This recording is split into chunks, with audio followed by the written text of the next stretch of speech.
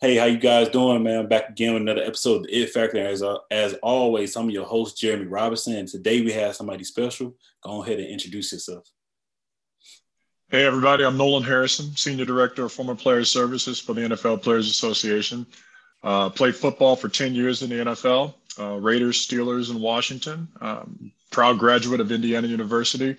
I'm excited to be here. Thanks for inviting me, Jeremy. That's amazing, man. First off, I would say, how has your week been so far? It's about to be Friday tomorrow, but like, how has your week been, and how are you doing, man?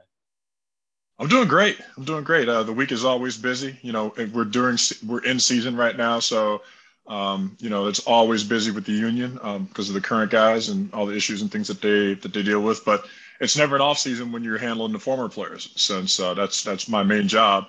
And there's no off season for us because everybody, when you get done playing football, you have a real life and real jobs. So it's always busy, but it's great. It's definitely a blessing to be able to do what I do. That's amazing, man. That's amazing. I would say, in that question, how was it, playing in the National Football League, man? Like, how rewarding was it for you? Wow.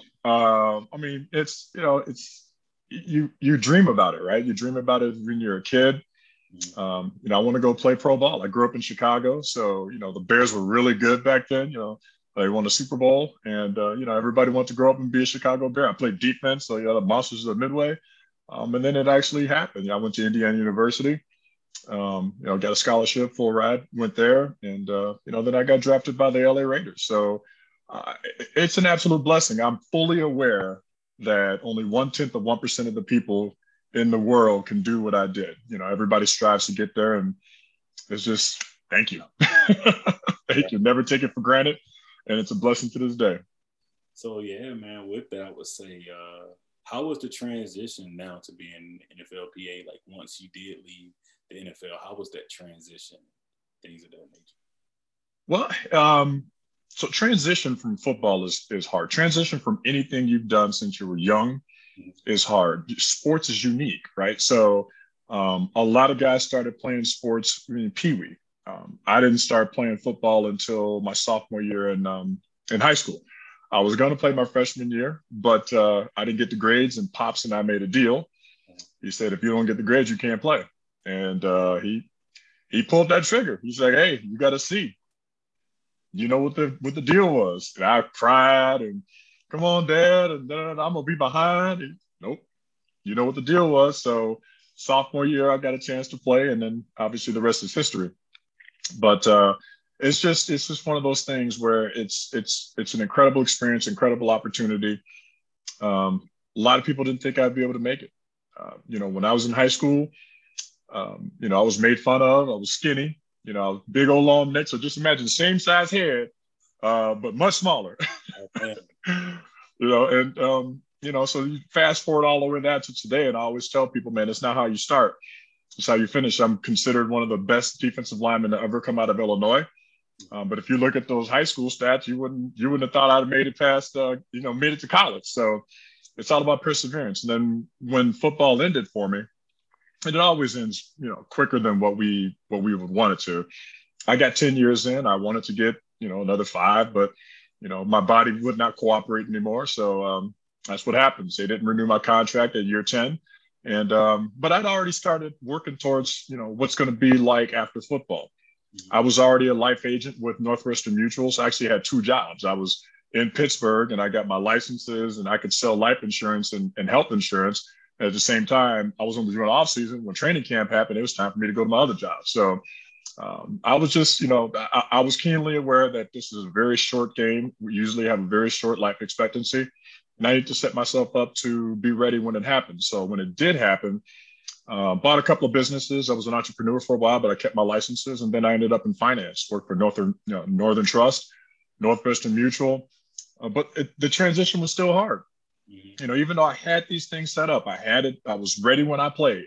I knew what direction I wanted to go in when I was done playing. But my whole identity and everything was wrapped around being an NFL player, being a great Indiana player, being one of the best defensive linemen out of the Chicago area. So how that was a hard thing. It's like mourning the death of a loved one.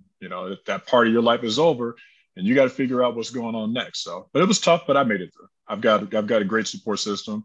You know, my wife, my kids, you know, they're awesome. They're my biggest cheerleaders, and they also keep me grounded too. Because my daughters will tell you first off, my dad sucked. He was terrible. So they're like, oh, all the guys, you know, come sniffing around. They're like, hey, can we talk to your dad? Can we talk to your Google? We go with your dad. Can we talk to your dad? How come you never told us your dad played? That's just my dad. So they have a way to keep you humble. I love them for it. Yeah, that's an amazing way to keep you humble. And I can only think about when I was looking, because I played football, high school football, could have played in college. And I could think about that walking away at a young age. And now being a software engineer and starting my channel and things of that nature, I can only think about when I'm researching people like yourself, like, man, this guy out here doing it. Like, this is amazing that, you know, while growing up, you never hear of the NFLPA. So I just wanted to, like, bring you on to tell, like, your story of how now you day-to-day working with these athletes, and how important is the NFLPA for current athletes and also past athletes, and why is it important? Our union is incredibly important. You know, collective bargaining is how we get things done in the National Football League. And if you go all the way back to the beginning, they wouldn't even recognize us as a union. If you go back to the 70s and 80s, guys were striking because they would not give them clean jocks and clean socks. I mean, it was that deep, right? We knew what was better for the game because we were the game. Right. But they wouldn't acknowledge it, and they were only going to pay you what they wanted to pay you. If you wanted to go someplace else and play, nope. There was no free agency. So either you played for that team or you're out. Oh, wow. No other leagues to go to. So that was it. So talking about working conditions, salaries, fighting was right, arbitration, all those things are incredibly important, as they are in any other of our brother and sister unions. Making sure that everything is safe, because unfortunately management is management. And labor has to be protected. And that's a 15,000 foot view of it. It's so much more. And then, of course, the things that we've been able to do for former players, we're not obligated to actually take care of former players. We're not part of the collective bargaining unit. But the NFLPA, over all the collective bargaining agreements, has felt it's their obligation and their duty to take care of the guys that help build the union. So every year, some people wish it was more, obviously, but every single collective bargaining agreement, we add more and more going back, reaching backwards to help take care of the guys who played before us. And that's not going to stop. And so that's why I think it's having a union. We couldn't do that because we can't rely on the owners to take care of us. So think of it like this. You got all these guys. I mean, I was good, right? But you got the great ones, right? You got the guys that are in the Ring of Fame. You go to your stadium, you see the guys all up there.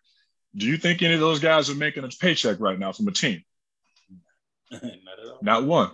But they up in that Ring of Fame, and people are still buying their jerseys, and the owners are, that's part of, coming to your house. They have a nice painting in their house, but they're not paying the player that's making that. They bring you around, and you get to go to the suites, and you get to hobnob with their, the corporate executives, but what are you getting for it?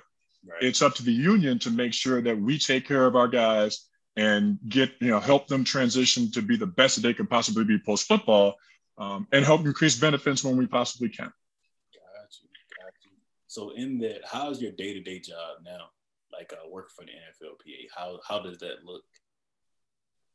Well, I manage a team. It's a small but mighty team, and we have 23,000 former players that exist out right now. And our age demographic is from 21, 22 years old to 99, 100 years old. And so part of my job is to make sure that we have the right data to be able to put together the resources and opportunities for guys across that spectrum.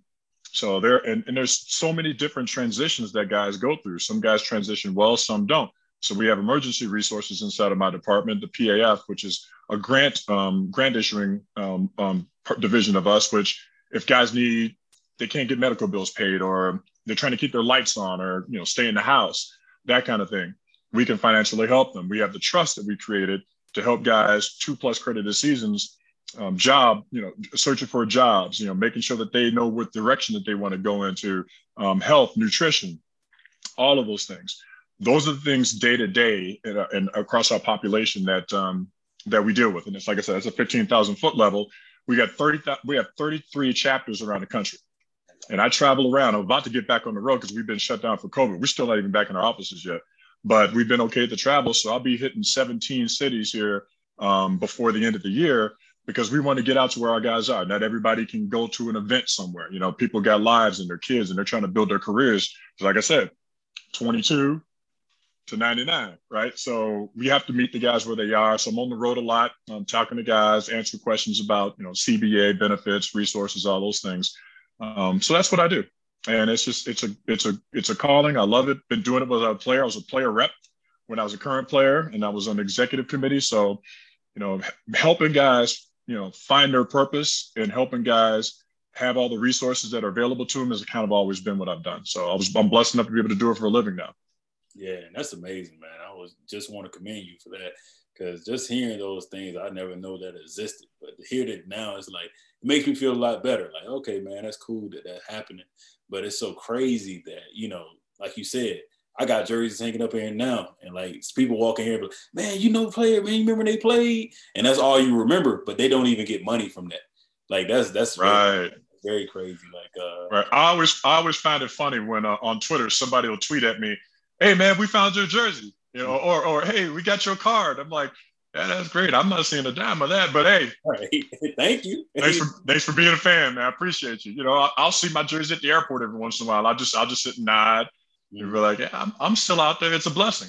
It's an absolute blessing. But yeah, we don't get paid for any of that at all. Yeah. So like, what is your it factor? Why you do what you do? Because I've always wanted to serve my guys. You know, this is a very close-knit, unique fraternity. Not many of us, like I said, 0.1% could make it to where we are. And I want to put ourselves in a situation to have our guys be as successful as they possibly can post-football. And that looks different for everybody. You know, my success is different than somebody else's success.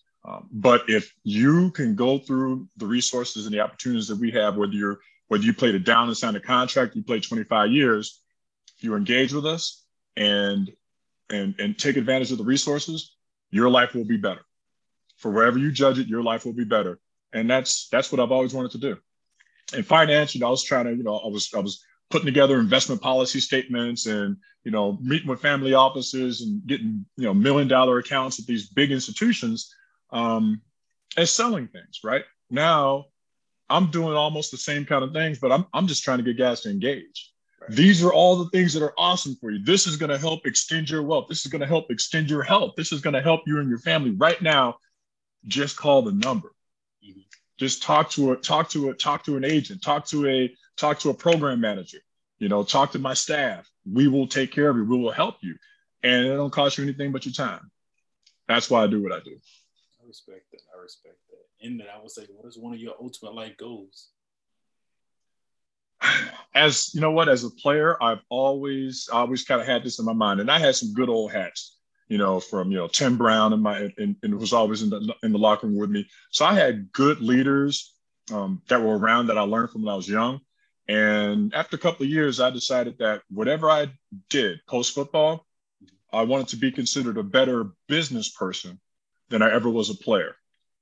And this year eclipsed, I had a 10-year career and I've been at this current position for 11 years. So this is the longest that I've been in one job. And I think that I might be close to being able to be considered a better businessman than an athlete, but that's always my goal. I want people to remember me more for that, from getting my MBA. You know, I want my kids to remember, hey, Dad might have played, but I saw my dad when I was little at night studying for his MBA. I got my MBA in global management. I mean, those are important to me, and I think that's the kind of legacy I want to leave. Got you, man. And with that, I would actually ask, what made you want to go get your MBA, and what pushed you to say, "Hey, let me go do this"? I know I was amazing that, you know, being an athlete, but why is that important? Also, to have that part. It's not for everyone, but I will tell you why I did what I did. When I was at Northern Trust, my mentor, who was the CEO of our region, I would go to him and ask him, you know, same thing we did when we were players. And you go to your coach and be like, "Coach, what can I do to be better?" I tell my kids that, go to your teachers, go to your coaches. What can I do to be better? I want to be best that I can possibly be. And you're showing that you're engaged. So this is CEO, right? So I said, "Hey, where do you see me in 2 years and 5 years?" And he said, "Nolan, I see you as president of the bank." But if you want to reach that goal, here are the things that you need to make sure you take care of. You're 31, 32 years old. You're young. You might be even younger than some of the sons and daughters of the clients that you're going after. So you got the credentials, get that MBA on top of it, and that will take that time lag of playing for 10 years and being out of education for 10 years, and that'll show the commitment. And I guarantee you that'll end up, that'll help you in your progression to get to, where you want to go. Fast forward, I had no idea. Right in the middle of my MBA, I took this position. And, during all collective bargaining agreements, I'm flying all over the place and still doing my CBA. Still doing my MBA. And it was just a crazy time. And for the first time in my life, I thought I might have wanted to quit. I turned to my wife. I'm like, I'm at my end. I don't know if I can make it. And she said to me, she's like, and she's always been my biggest supporter. She said, listen, if you stop now, you will never forgive yourself. I know it's hard now, but if you stop now, you know how you are. You will never forgive yourself. And that pushed me, and I ended up getting it done. And those are things that are important to you. So having a good support system around you, it's extremely important. And, I could just say I'm blessed. Yeah, I respect that. I feel the same way. So in that, do you have any questions for me? Yeah. So what made you decide to do what you're doing?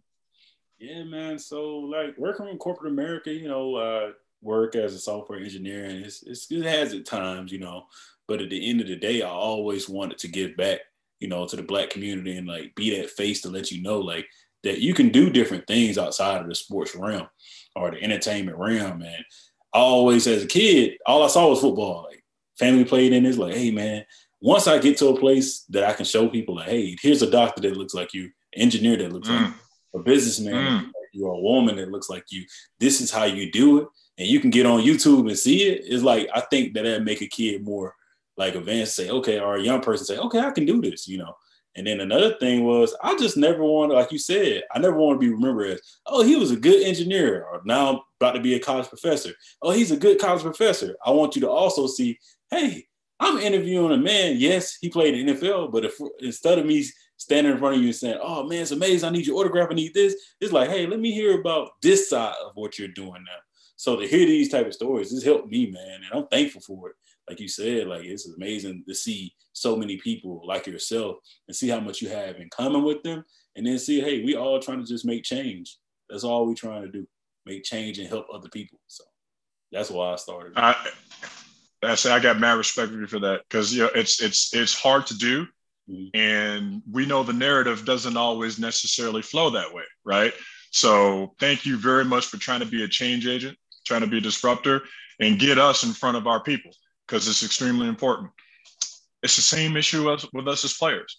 When guys come out of the league, they're so programmed in tunnel vision to either be a coach or be in broadcasting, to be a commentator. And the whole world is out there. They could use their skill set, but just like you said, we've only been trained that this is what we can do. Right. I'm still to this day trying to get our 20-something-year-olds to understand that there's more than that out there for you. So keep up the fight, man. I'll keep up the fight over here. I appreciate you. Oh, man, I plan to stay in touch with you, man, and I'll reach out to you from time to time, and just keep doing what you're doing, man. Thank you so much. Absolutely. Me too. Take care, bro. Peace out. Take it easy. All right.